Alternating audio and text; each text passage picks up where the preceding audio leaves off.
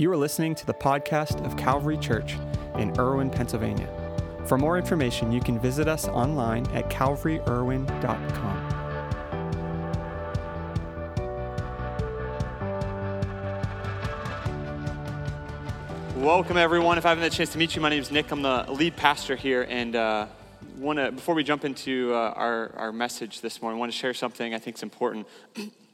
First of all, it's not necessary for me or anyone from the church to respond or comment on everything that happens in our world. Sometimes there's this tendency to think that everyone has to comment about everything, and we don't, okay?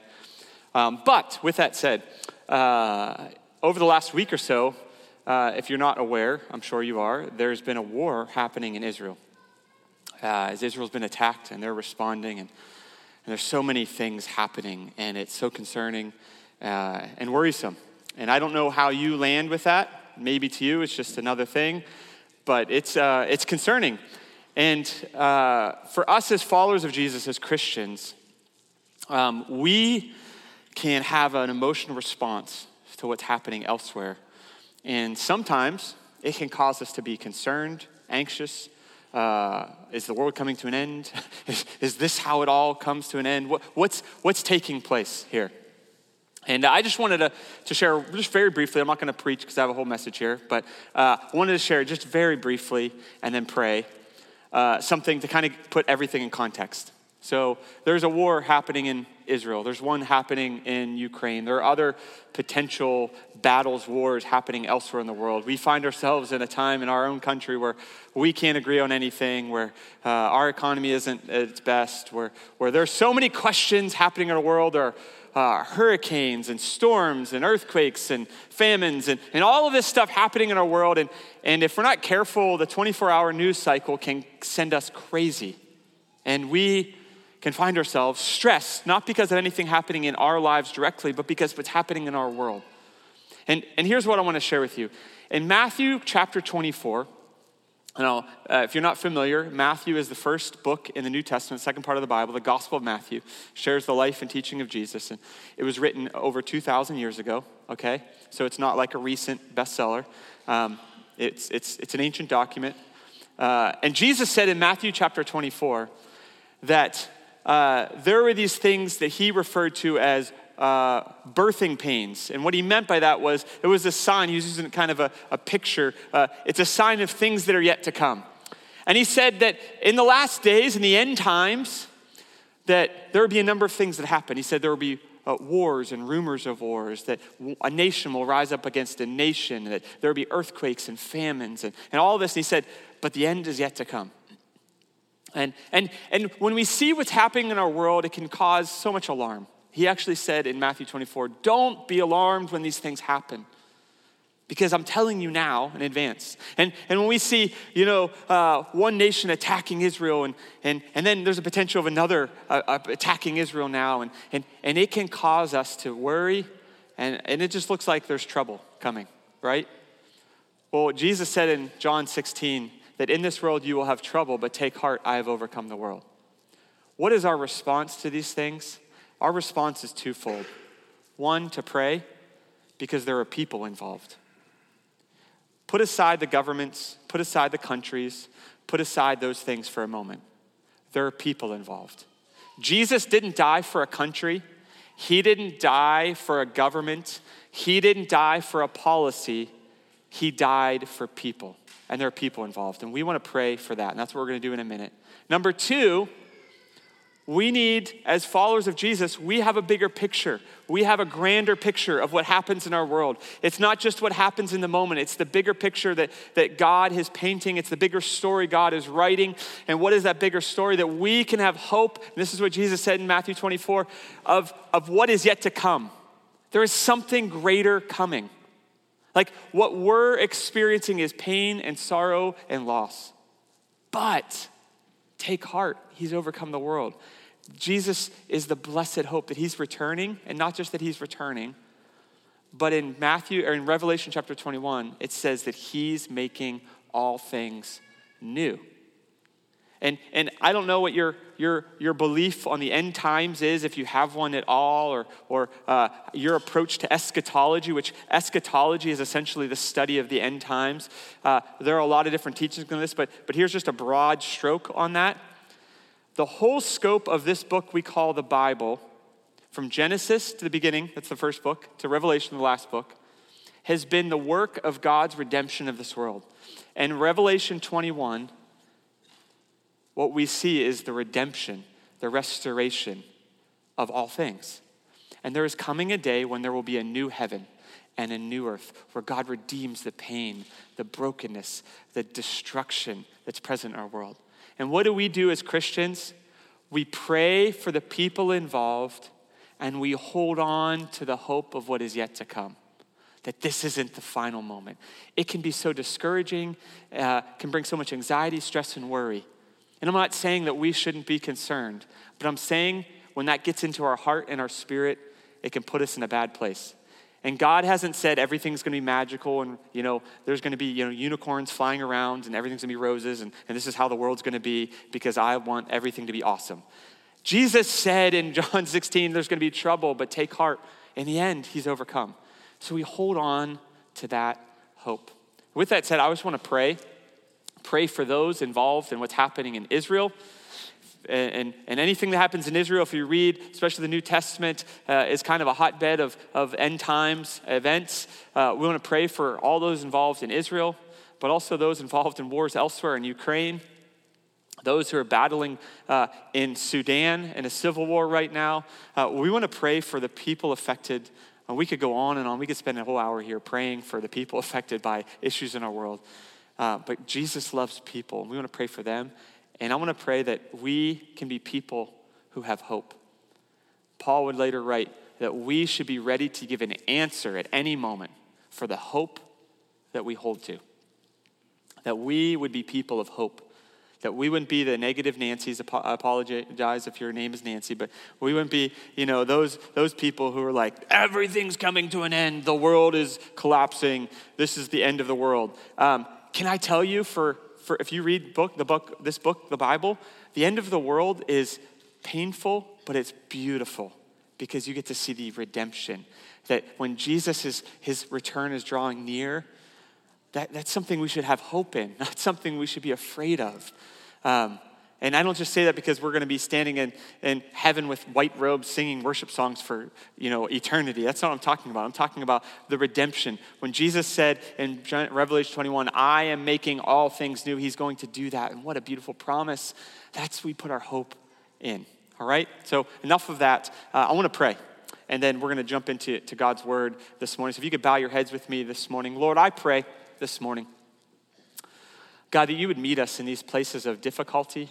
God, when we watch the news or scroll online and we see the devastation, God, the suffering, the horrific things that are happening in the Middle East right now, God, we pray for those that are affected. God, you see loved ones who have been brutally killed.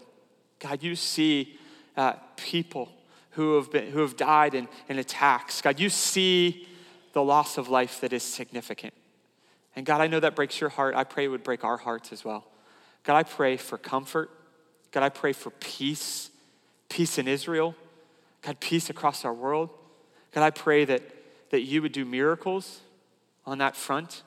God, I pray that you would begin to protect, guard, Lord, guide the leadership involved.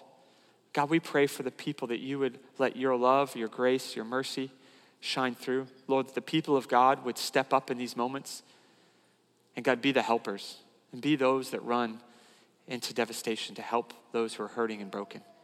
God, I pray for the people today. God, I pray for us. God, that you would help us to be people of hope. Help us, Lord, to be people who hold to the hope of Jesus, that you will one day make all things new, that you will one day return for your people, that you will one day heal, restore, and mend all that is broken by the destruction of our world.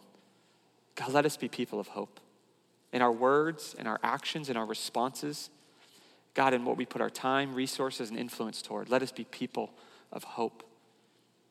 I thank you, God, that you don't leave us alone in these moments. that you've promised to walk through the valleys with us, and you'll never leave us, forsake us. God, let us be people that know that you are with us. Thank you, God. Thank you, God, for the opportunity to turn our faces toward heaven, to find that our help comes from you. Thank you, God, that we can be people of hope. God, that deep inside our hearts and our minds that we know that we can hold on to hope. God, let us live that out, not just in church, but let us live that out tomorrow at work, in our neighborhoods, and in our interactions. In Jesus' name, amen. Amen. Well, today we're continuing a series, and we've called it, Don't Be an Idiot. Don't be an idiot. I'm not going to tell you to turn to your neighbor and say that because, we don't want to get anyone angry at you. But I want to preface this just to kind of give you, if you haven't been with us, if you have, but just preface this, that I'm an idiot, and in some ways we're all idiots, okay? So don't be an idiot isn't like we're saying you're an idiot, don't be an idiot. This is why the book of Proverbs is so important and valuable.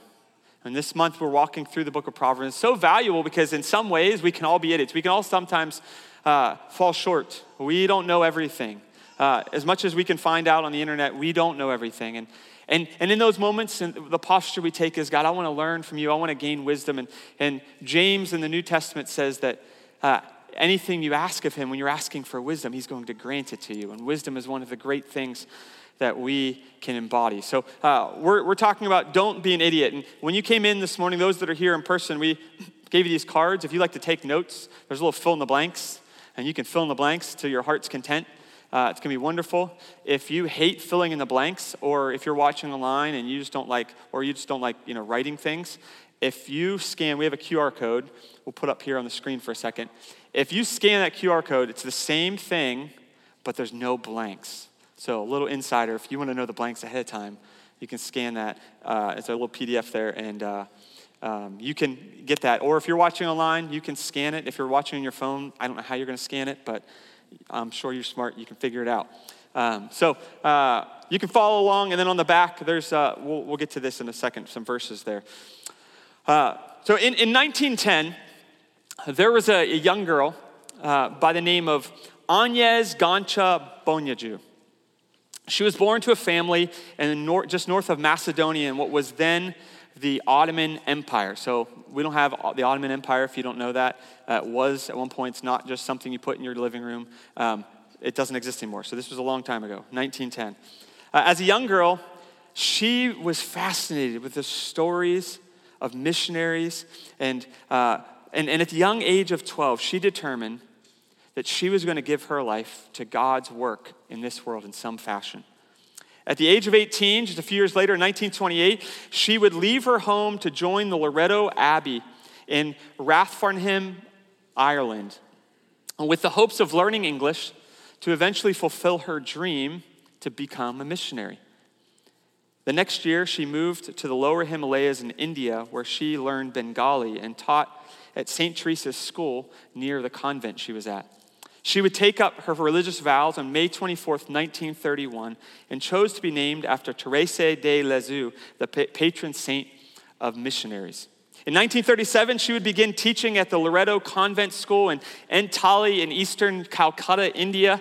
And although she enjoyed teaching at this school, she was increasingly disturbed by the poverty that she was experiencing surrounding her in Calcutta. As she worked to care for the hurting, the poor, and the overlooked of Calcutta, she would eventually found this organization called the Missionaries of Charity in 1950. This would become the cause that she would give her life to. And she was striving to not only serve the poor of Calcutta, but to raise awareness of their cause through her work, and most importantly, through her words. This woman, born Agnes Gancha Bonyaju, is better known today as the beloved and revered Mother Teresa. She would transform the picture of Calcutta and the Calcutta slums through her tireless effort, and most profoundly, through the words that she would speak. She would say things that still, decades after her death, echo in our world. Statements like this, that not all of us can do great things, but we can do small things with great love. Or this quote, she said, I alone cannot change the world, but I can cast a stone across the waters to create many ripples. And Mother Teresa, is part of this fraternity of individuals that through their powerful words have raised awareness for the cause of the overlooked, the abused, and the forgotten throughout modern human history. These are men and women like Harriet Tubman or Cesar Chavez or Dr. Martin Luther King Jr., who all recognized that actions were important, but an even greater tool to transform our world was the power of their words. The writings of women like Mother Teresa or Harriet Tubman, the speeches of men like Cesar Chavez or MLK have become legendary. And it's because they all recognized that there was such power, timeless power in their words. Now, we're in the middle of this series I mentioned called Don't Be an Idiot. And we're taking this modern take on the statement in the book of Proverbs that says not to be a fool. And one of the ways foolishness has shown its head in our modern world is beyond the crazy kind of dumb things that people do just to get famous on YouTube, but the words that people are using. It's a little ironic, but today we want to talk about how we can not be an idiot with our words. With the rise of social media's influence in our world, words have taken an even greater power than they ever had before. And it's never been easier to get your words out there for all to read. You know, in the past, if you wanted to get words out there, you had to get published. Just to get the words that you want to share, the statements you want to make, the things you want to get out to the world. You had to get published just to reach those outside of your sphere of influence. Today, everyone is published. With platforms like Facebook or Twitter or Instagram or TikTok or Snapchat, our words can now be published with just a simple click. We no longer have to belabor our words to then be vetted by an editor or a publisher, but we can publish things that haven't even been fully proofread or thought out yet to the whole world. And in modern times, words have consequently brought about so much good and so much destruction. They've sparked entire revolutions that have changed the course of nations' history or the history of entire people groups. Words have launched social movements that have brought about significant change. They've raised thousands of dollars for different causes and even brought about shifts in our society. And it makes me think of this quote from Mother Teresa. She said this, she said, "Kind words can be short and easy to speak, but their echoes are truly endless." That our words continue on even beyond us. You see, there is no doubt that words have great power, but that power is both for the good and for the bad. And while words have always been important throughout human history, the power of our words, I believe, have never been greater. And yet the ability to be an idiot with our words has never been easier. In Proverbs chapter 18, verse 21, it says this, the tongue has the power of life and death, and those who love it will eat its fruit. That our words have the power of life and death. You've made those statements, those things that you wish you could retract, those things that you say and you're like, I wish I could get those words back in my mouth. You can't. But they have the power of life and death. In the Message paraphrase of this verse, which is kind of a translation but more of a paraphrase of the Bible, it says this, that words kill, words give life. They're either poison or fruit. You choose. What we read here is that there's significant power in the words that we speak, the words that we write, and the words that we post. If we disregard or we're not aware of our words, we can easily do damage that we never intended to do. But when we're aware of the power that our words carry, we can allow our words to build a better world around us. And this is the simple thought that I want to share with you today, that words can build up or tear down, and the power of their impact is ultimately in our hands. They can build up or tear down, but the impact they make, the power of their impact is in our hands. In other words, you have a choice, I have a choice. Words aren't forced upon us. Words are one of the unique expressions of us. In Proverbs chapter 11, verse 11, it says this, through the blessing of the upright, A city is exalted. And this isn't meaning the blessing like resources. This means the blessing like a spoken blessing. Through the spoken blessing of their upright, a city is exalted. But by the mouth of the wicked, it is destroyed. You think about what we can build around us through our words. And today I want to share with you just 3 areas where our words often make the greatest impact. 3 areas that we find our words can affect the world around us. The first one is this: the words we share with others. The words we share with others. Proverbs 11 verse 9 in the New Living Translation says, "With their words, the godless destroy their friends, but knowledge will rescue the righteous." The words we speak to others have such a positive or negative effect. This is where the mantra we tell our kids is, I think, so wrong. You've probably heard this as a child growing up. Sticks and stones may break my bones, but words will what? Never hurt me. That is a lie, isn't it? I mean, if you haven't experienced the lie of that statement, you haven't left your house in like 30 years. That is a lie. If you're watching online, you haven't left your house in 30 years, don't, because it's a lie, okay? It's not true. I don't know about you, but hurtful words shared with me by people I thought cared for me or I care for have deeply, deeply hurt. They've done far more damage and harm than any physical attack, any injury, or any physical wound ever could. Words become weapons that don't simply injure us in a moment, but wound us in ways we don't even realize for years to come. That our words can actually wound people in ways that we never even intended if we're not aware of them. One of the reasons for this is a physical injury happens in a definitive moment. Like there's a beginning and there's an end. Maybe you fall out of bed and you injure your back. Or maybe you just like sit up and you injure your back. I don't know where you're at on that. Or someone runs a red light and T-bones you and you're sore for months.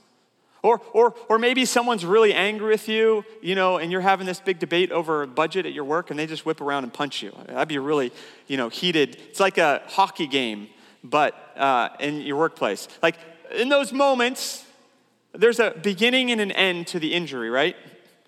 And you feel the lingering effects, but hopefully you get better. While those all hurt, they all have a clear beginning and end. When words become weapons, though, well, they do have a beginning. They don't have an end. They continue to be relived and rehashed, often inflicting the same wounds over and over again. And you could probably relate to that in a lot of ways. This is why Proverbs 25, what we see in Proverbs, the impact of our words if we're not careful. Proverbs 25:18, New Living Translation, it says, "Telling lies about others is as harmful as hitting them with an axe, wounding them with a sword, or shooting them with a sharp arrow." And I would argue that our words can actually hurt in a deeper way than any of those. You may be a person who is still living with the deep wounds of a parent or a grown-up in your life when you were a child that spoke hurtful things over your life. And you're still working through that as an adult. Why? Because words can be deadly. They can be so hurtful. Now, what we just read there in Proverbs 25 about our words and how they can be a weapon, this verse brings up, I think, an important distinction in our words. Sometimes we think our words, if we're not careful, our words toward others just need to be like all cheery and positive all the time. But that's not true. What it says here is that lies inflict pain, which means that our words should be grounded in truth. In other words, out of love for each other, we should still speak the truth, but do so out of a heart of love for them. That doesn't mean we're mean. It means that we shouldn't lie either. Does that make sense? Like, just because you're trying to be nice to someone doesn't mean that you have to lie, but that we can do speak truth in love. The Apostle Paul wrote this to the Ephesian church, to young Timothy in Ephesians 4:15. In the New Living Translation, he said, "We will speak the truth in love, growing in every way more and more like Christ." That when we can speak the truth, the words we speak over each other can be weapons, but they can also be building blocks. That when we can speak the truth, there's nothing that family member needs more than you to speak truth. Not like, hey, that habit you've got that's really destructive, just keep doing it. It's fine. That's not truth in love. The truth in love is, hey, I want to help you through this. And I know it's really messing things up in your life and destroying things, but it's a problem. How can I help you? That's out of a sacrificial love, an unconditional love. So our words can be weapons to harm someone, but if we are aware and intentional with our words, they can actually be tools to build up and help those around us grow. This is what we're talking about today, that words can build up or tear down, and the power of their impact is in our hands. In Proverbs chapter 15, verse 4, it says, "The soothing tongue is a tree of life." The soothing tongue is a tree of life, but a perverse tongue crushes the spirit. Our words, as followers of Jesus, our words should be expressions of life, not death. This is for anyone in our world, but especially for those that follow Jesus. After all, Jesus is referred in John's gospel as the Word. The Word. He was the greatest embodiment of God's Word in this world. And if we are following Jesus, we're the embodiment of Jesus. We're the big word, the incarnation of Jesus in our world. Our words should be life-giving. Our words should bring life, not death, not destruction. Does that mean that we lie about things just to smooth everything over? No, but we should speak the truth in love and build up, not destroy. As carriers of that message and mission, we haven't been placed in this world to declare curses over the world. We aren't called to destroy this world. No, we are here to create, to build, and to transform that which is broken. And words can build up or they can tear down. And the power of their impact is in our hands. God has placed it in our hands. He's placed it in your hands, that we have the choice. So the first area that our words can make an impact is the words we share with others. The second area is the words that we speak to ourselves. In Proverbs 18, verse 25, it says, "Anxiety weighs down the heart, but a kind word cheers it up." Anxiety weighs down the heart, but a kind word cheers it up. You know, one of the hardest people to be kind to, one of the hardest people to speak well of, the most difficult person to forgive, the most challenging person often to love is ourselves. The person you looked at in the mirror this morning. If you didn't look in the mirror, do something with your hair maybe. You are the most difficult person to be kind to. Because we don't forgive ourselves for things. We often speak worse of ourselves. Here's what author Dr. Brene Brown, she once said. She said this: "I now see how owning our story and loving ourselves through that process is the bravest thing that we will ever do." Can I be honest with you for a second, if that's okay? This is one of the hardest things for me. Self-talk. Self-talk. I don't know where you are, but I have an underlying voice to myself that is always negative. And it's so hard. Because how you speak to yourself dictates a lot of what you will or will not do. Dictates so much in your life. And the words that we hold to can build up or tear down. That's not just others. The power of their impact is in our hands. It's for our lives.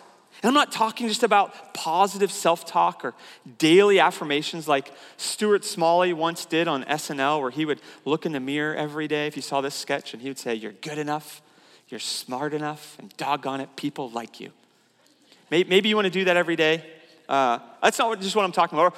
Or Abilene often said to little May in the movie The Help, "You is kind, you is smart, you is important."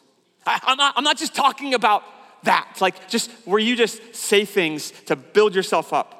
It's being able to recognize that your words about yourself and to yourself can transform who you are, how you are, and what you ultimately become.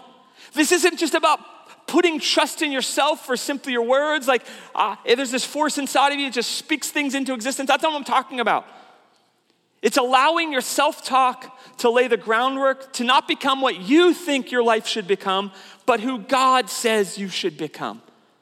While our words toward others can be hurtful and destructive, the words we speak to ourselves or about ourselves, these are the true silent killers.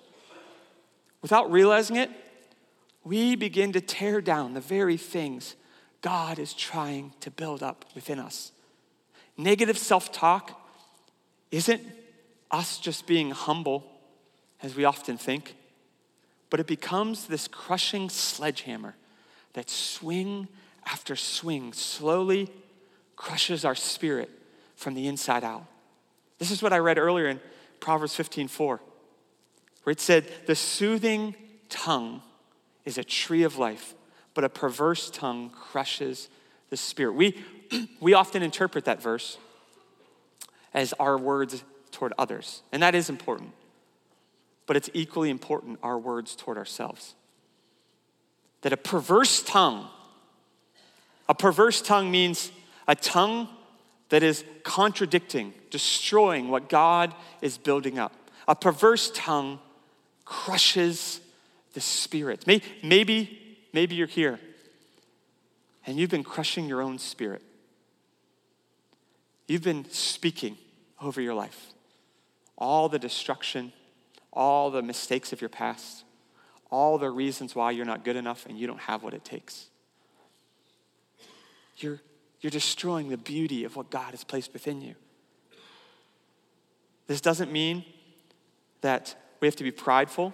It's not prideful to recognize that you are a child of God, a magnificent creation, a person fearfully and wonderfully made by God. That doesn't mean that we won't make mistakes, that we don't need God, but that we should honor what God has created, not just around us, but inside of us. I came across this quote recently that was written by an unknown rabbi. It's in a book that I'm going through, and I thought this was so profound. Here's what he wrote. He said, a man should carry 2 stones in his pocket. On one should be inscribed, I am but dust and ashes. On the other, for my sake was the world created. And he should use each stone as he needs it. One, I am but dust and ashes. The other, for my sake the world was created. And this is the healthy middle that we find ourselves in as human beings, that our self-talk and how we speak to ourselves should embody. That we are not trash, but we were created from dust. We are not the greatest thing in the world, but we were created with the greatest purpose in the world. If we can speak God's words over ourselves, if we can recognize how God views us, it's not just how we're speaking to other people, because we can be kind to everyone around us and be the most loving person to those around us, but be a horrible jerk to our own selves. Be so mean and cutting to ourselves. We speak to ourselves in ways we would never talk to someone else. But do you know that God has just as much value in who you are and what you are as he does the other people? He created you for something greater. The first area we talk about is that our words can have the greatest impact is the words we share with others. The second is the words we speak to ourselves. The third area is the words we share toward God. The words we share toward God. In Proverbs chapter 15, verse 8, we read, the Lord detests the sacrifice or the actions. The Lord detests the sacrifice of the wicked, but the prayer of the upright pleases him. Just a few verses later in verse 29 of that chapter, it says, the Lord is far from the wicked, but he hears the prayer of the righteous. Aren't you thankful? Just a few minutes ago we prayed. It wasn't just some exercise of a religious obligation where we just recite things. But it says the Lord draws near. He leans into the prayers of the righteous. That when we cry out, he leans in. If you have kids, you know when your kids call your name, it doesn't matter what time of the day or night, you recognize it and you lean in. Like the cry of your children is something you lean into. Like God hears the cry of his children and he leans in. You might be like, I don't go to church. I don't even believe in God. Can I tell you something? He leans into your prayers still. He loves you deeply. You see, the words we speak toward others can transform our circumstances. The words we speak toward ourselves can transform us, but the words we speak toward God can transform the entire world. There's such power. We often forget the power of prayer. I believe strongly that the difference between the church in America surviving and ultimately thriving isn't simply dependent on our power or influence within our government. It's not simply dependent on our ability to gather more people or build bigger buildings. It's not even simply dependent on our efforts to reach unchurched people or to serve this community better. These can all be healthy, they can be beneficial, but I believe our ability as Christians to thrive in our world, in a fallen, broken world, is going to primarily be based on our strength, depth, and dependence on prayer. Like that one thing. And if we miss that, we can be well polished and have it all together, at least look that way, but we're missing the point. Our words toward God are more than good wishes and good vibes toward a higher power. No, prayer and speaking to God is our connection to the greatest force in our universe, the God that spoke everything into existence, the same God that heals the sick, raises the dead. That God can take the ugliest, most detestable life and transform it into something beautiful. That's the God that we're talking to. That's what prayer is about.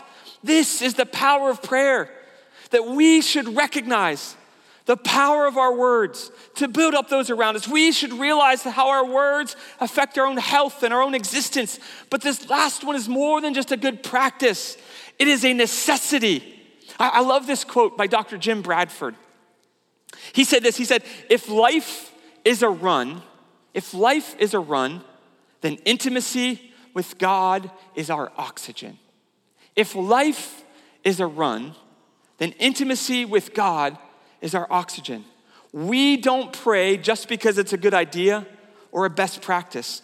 We speak to God because it is our lifeblood as followers of Jesus. It's not something we just do on Sundays. It's something we do every day. This is why Paul encouraged those he was writing to pray continuously. Some translations say pray without ceasing. That doesn't mean that we close our door and we sit there 24/7 and pray and God's just gonna magically pay your bills and like everything's gonna work out.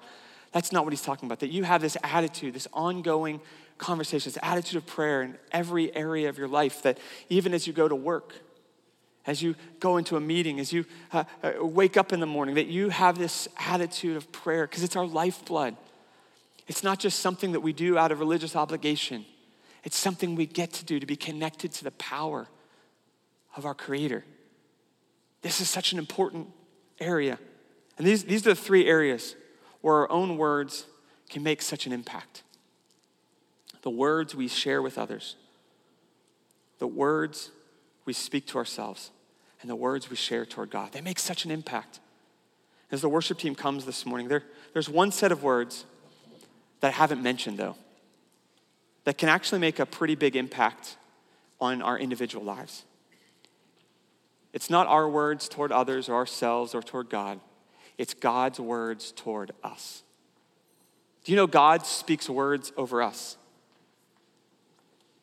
See, we've talked about words can build up or tear down, and the power of their impact is in our hands. God speaks words over us, and he's given us a choice to receive them or reject them. And how we live our lives, how we live out those other three, is largely dependent on our ability and willingness to receive his words about us. See, we can in our own effort or power strive to speak well of others and to others. We can work to practice good self-talk and even acknowledge God and talk to him every once in a while. But if we miss God's words toward us, we miss the entire context that all that takes place in.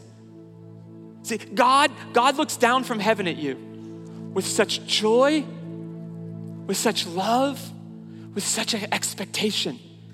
He doesn't just endure you. He doesn't just put up with you. Maybe your spouse just like puts up with you. He doesn't just put up with you. And he doesn't even just love you. He actually likes you. He likes your presence. He likes being around you. He likes being a part of what you're doing every day. He enjoys you because he created you. He shaped you. The God we are talking about speaks life over you.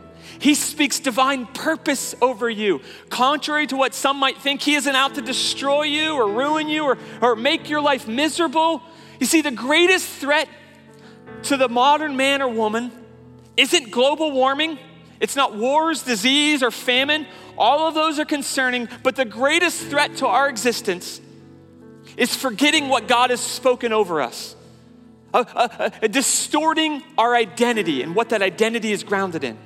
What I mean by that is our tendency, meaning the human race's tendency, is to forego the words our infinite, all-knowing Creator speaks about us in exchange for an identity and words that our finite culture defines us by. Your identity, my identity, is not based on what you do, who you're with, where you live. Your identity isn't based on how much money you earn, what title you carry, or what family you grew up in. Your identity is shaped from the moment you were formed in your mother's womb. Psalm chapter 139 says this, "For you created my inmost being." That God created your inmost being. You knit me together in my mother's womb. Listen to this, verse 14. "I praise you because I am fearfully and wonderfully made." You are fearfully and wonderfully made. There are words that have been spoken over your life. Maybe they're still spoken over your life by people in your life that deeply hate you, or people in your life that are deeply broken and don't know how to process it, and they're speaking death over your life, curse over your life. And you have bought into that, and you have listened to it, and you have embodied it, and your life as it is right now is a direct result of the words you have accepted from others. Today, I want you to take a moment and to release those. Because your Creator, the one who shaped you, not just some distant God, not just some religious figure, not just some, idol or religious thing, the God that made you and shaped you in your mother's womb said, "I fearfully, I wonderfully made you." You're not an accident. You're not a failure. You're not a disaster. You are fearfully and wonderfully made. And throughout Scripture, there are these words that God has spoken over you. These aren't verses that were written to one specific person. They were written to you. On the back of that card you got has a lot of these statements. This is what God speaks over you. That we are God's handiwork, created in Christ Jesus to do good works which God prepared in advance for us to do. That you are God's handiwork. You are shaped and formed by Him. Every little nook and cranny and every little nuance of who you are God's handiwork. That you are a chosen people. I grew up in middle school. I was always the last kid picked in gym class. I don't know if any of you were there. I was like the shortest kid. I had glasses. I didn't look the part. I didn't look like the kid that's gonna kick the ball for a home run in kickball or make the basket in basketball or win at dodgeball or whatever games we played in gym. It's tough when you haven't been chosen. God is chosen. You are a chosen people, a royal priesthood. You carry royalty in your blood. You're a holy nation, God's special possession, that you may declare the praises of Him who called you out of darkness into His wonderful light. Romans 8:37 says, "In all these things, we are more than," what's it say? Conquerors. We're more than conquerors through Him who loved us. We aren't we aren't survivors. I don't care what the song says. We aren't just survivors. We are more than conquerors through Him who loved us. Galatians 4:7 says, so you are no longer a slave, but God's child. Can you put your hand on your heart for a second? Can you just say this with me? I am God's child. Can you say it one more time? I am God's child. Do you understand the weight of what that means? You're not just another person. You're not just another face. You're not just taking up more room on this earth. You are God's child. He loves you. He cares for you. You're no longer a slave. You're no longer a hired hand. You're not just someone that God is saying, do this for me and do that for me, like you're some servant. You are God's child, and since you are his child, he didn't just stop there. God makes you also an heir of his throne, an heir of his power, an heir of his authority. That's who God has made you. And I'm not sharing all this to make you feel warm and fuzzy. But there's power in our words, the words we speak about others, the words we speak to ourselves, the words we speak to our God. But there is equally power in the words that God has spoken over you, that God has spoken about you, and most importantly, that God is speaking directly to you. Those words that God speaks about us are what drive the words you share with others, the words you speak to yourself, the words you share to our God. That should drive us. And before we close this morning, maybe you're here and church is like the furthest thing from your mind, like you just wandered in or someone invited you and you don't normally come to church, or maybe you've been coming to church, but you haven't lived your life in the context of his words. You know, there are different words, like in a different sentence, mean different things, right? You know, like kids these days say things are bad, and sometimes it's like bad, like not good, and sometimes it's bad, like really awesome. I don't know if kids say those things anymore, but you get what I'm saying? Like a word in different sentences can change meaning, right? Your life, the words that you embody, they change meaning depending on what sentence they're in, depending on the context, right? Maybe you're here and you've been living your life. You've been trying so hard to make it. I'm not just saying financially or with your job or or your relationships. I'm saying you've just been trying to make it. And every day, every week is a struggle. And you're just working and working and working, and you're exhausted and you're worn out and you don't know if you can make it anymore. Can I tell you some good news? That your life can be in the context of one that doesn't ask you just to make it. Your life can be in the context of one that says you can be more than a conqueror. That your life in God's hands aren't a matter of you being religious all of a sudden, being a religious person. It's about you stepping into your divine purpose and reason for being and recognizing all the mistakes that you hold against yourself, all the wrong you hold against yourself and others hold against you. The Bible calls that sin, that God can forgive you of that and have a future for you. That's what John 3:16 says, that God so loved the world that he gave his only son, that whoever believes in him doesn't have to die or perish, but we can have eternal life, that we can have a future, a hope that we talked about earlier. And if you're here today, I don't want to rush through and get out of here without missing the opportunity to say, you know what? God, I want to receive the words that you're speaking toward me. I'm no longer a slave. I'm no longer what the Bible calls a sinner. I'm no longer defined by my mistakes and my past. I am a child of God, and I'm going to live my life in the context of that. Would you bow your heads with me this morning, everyone? Lord, I thank you for your word. I thank you for the words you speak over us. I thank you, Lord, for the incredible opportunity you give us, Lord. You invite us to not just be followers, to not just be friends or fans, but you invite us to be children of God. You forgive our past. God, that you commit to pursue us and to help us pursue that divine purpose you put within us when you fearfully and wonderfully made us. God, I pray for those that are here, those watching online, that have been trying so hard on their own and their own ability and power just to make it. I pray today is a day where the page is turned And God, they begin to live their life in the context of what you have spoken about them and what you have made possible because, Jesus, of your sacrifice on the cross.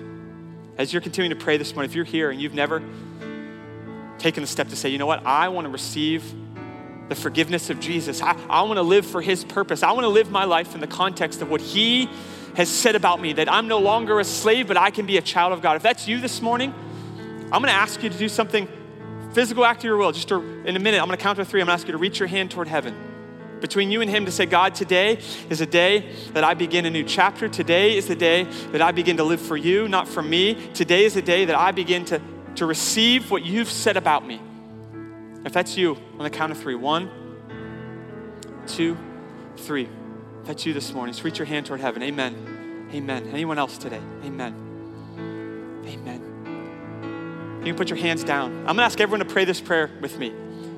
As I mentioned earlier, these are words we speak toward God. It's a conversation. My hope is that maybe if this is your first time doing this, that you would continue those conversations and share those words with God, that you recognize the power and depth that prayer can have in your life. Would you all pray this prayer with me together? Dear God, thank you for loving me. Thank you for seeing me where I am. Thank you for not giving up on me. Today, I accept your words. I accept your forgiveness. I commit to live for your divine purpose. Give me the strength and the courage to follow you all the days of my life and to show your love to the world around me. In Jesus' name, amen. Amen. If you prayed that prayer, I want to encourage you to not stop there. If you stop by the Connection Center, we have a booklet we want to put in your hands to help you continue that journey. Or if you go to connect.calvaryirwin.com and there's a button there that says, hey, I'm committing to follow Jesus, you can fill that out and we'll get it to you digitally. For all of us today, what are the words you're speaking over others? What are the words you're speaking toward yourself? What are the words you're speaking toward God? We need to be aware of the power of words. As we mentioned earlier, in the power of the tongue is life and death. One of the reasons we gave you this card today isn't just so you can fill in blanks. Hopefully you enjoy filling in blanks. But on the back of it, these are some of the verses, these are some of the words that God speaks over you. If you struggle with that, which I think a lot of us probably do, can I encourage you to put this somewhere where you're going to see it and be reminded? Maybe it's on your mirror. For some of you, maybe it's, next to your TV. Maybe for some of you, it's like right where the cookies are. You just hang it right there. When you grab a cookie, you can be reminded, oh, God loves me. Man, this is good too. Well, wherever that works for you, put it somewhere to remind you of the words that God speaks over you. You are not a mistake. You're not a failure. You are a child of God, and he loves you so deeply. And please hear me. I'm not saying that to give you warm and fuzzies, make you feel all good. Those aren't my words. Those are his. I'm just communicating them to you. God loves you so much. Don't you ever forget that. As you go through your day today, as you go through your week this week, recognize that how you respond and speak to others, how you respond and speak to yourself, and how you talk to God should be the result of what God has spoken into your life and over your life. We've been reading through the book of Proverbs, if you've been with us. And the cool thing about the book of Proverbs is there's 31 chapters and there's 31 days in October. You see the connection there? So today is October 15th, so you can read from Proverbs 15. Tomorrow's October 16th, you can read from Proverbs 16. Let God's words speak to your life. Let his words speak over your life and change how you live your life and the words you use. Before we go, can I pray for you? Pray that God would just bless you. Let's pray. Lord, I thank you. I thank you, Lord, for the words you speak over us. God, I thank you that you didn't just make us and walk away, but God, that you see such value in each of our lives, that you love us so deeply. God, that you continue to pursue us. You continue to speak over us. God, I pray you would help us in those difficult moments. God, where we're tempted to say things to others or post things online that could be hurtful or destructive. Holy Spirit, check us that we recognize our words can build up, not tear down. God, in those moments that negative self-talk where we start to tear ourselves down, speak down to ourselves, Holy Spirit, that you prompt us and remind us that we are a child of God. We are God's creation. We are fearfully and wonderfully made. God, in those moments that we try to go it our own and we forget the power of prayer, the words we can speak toward God. Holy Spirit, remind us that we can tap into the greatest force in this universe, the Creator, the God who can do all things. God, I thank you for what you're doing in us and what you're going to do through us. God, I pray you would bless us. Let your face shine upon us, Lord. Grant us and our world peace. In Jesus' name, amen. Amen. Thank you guys for joining us today. Next week, we're going to be continuing our series talking about don't be an idiot with your work. We're going to be talking about how we live for Christ and how we live for God in our workplace. So invite a friend. We'll see you guys next week. Have a great week. God bless you guys.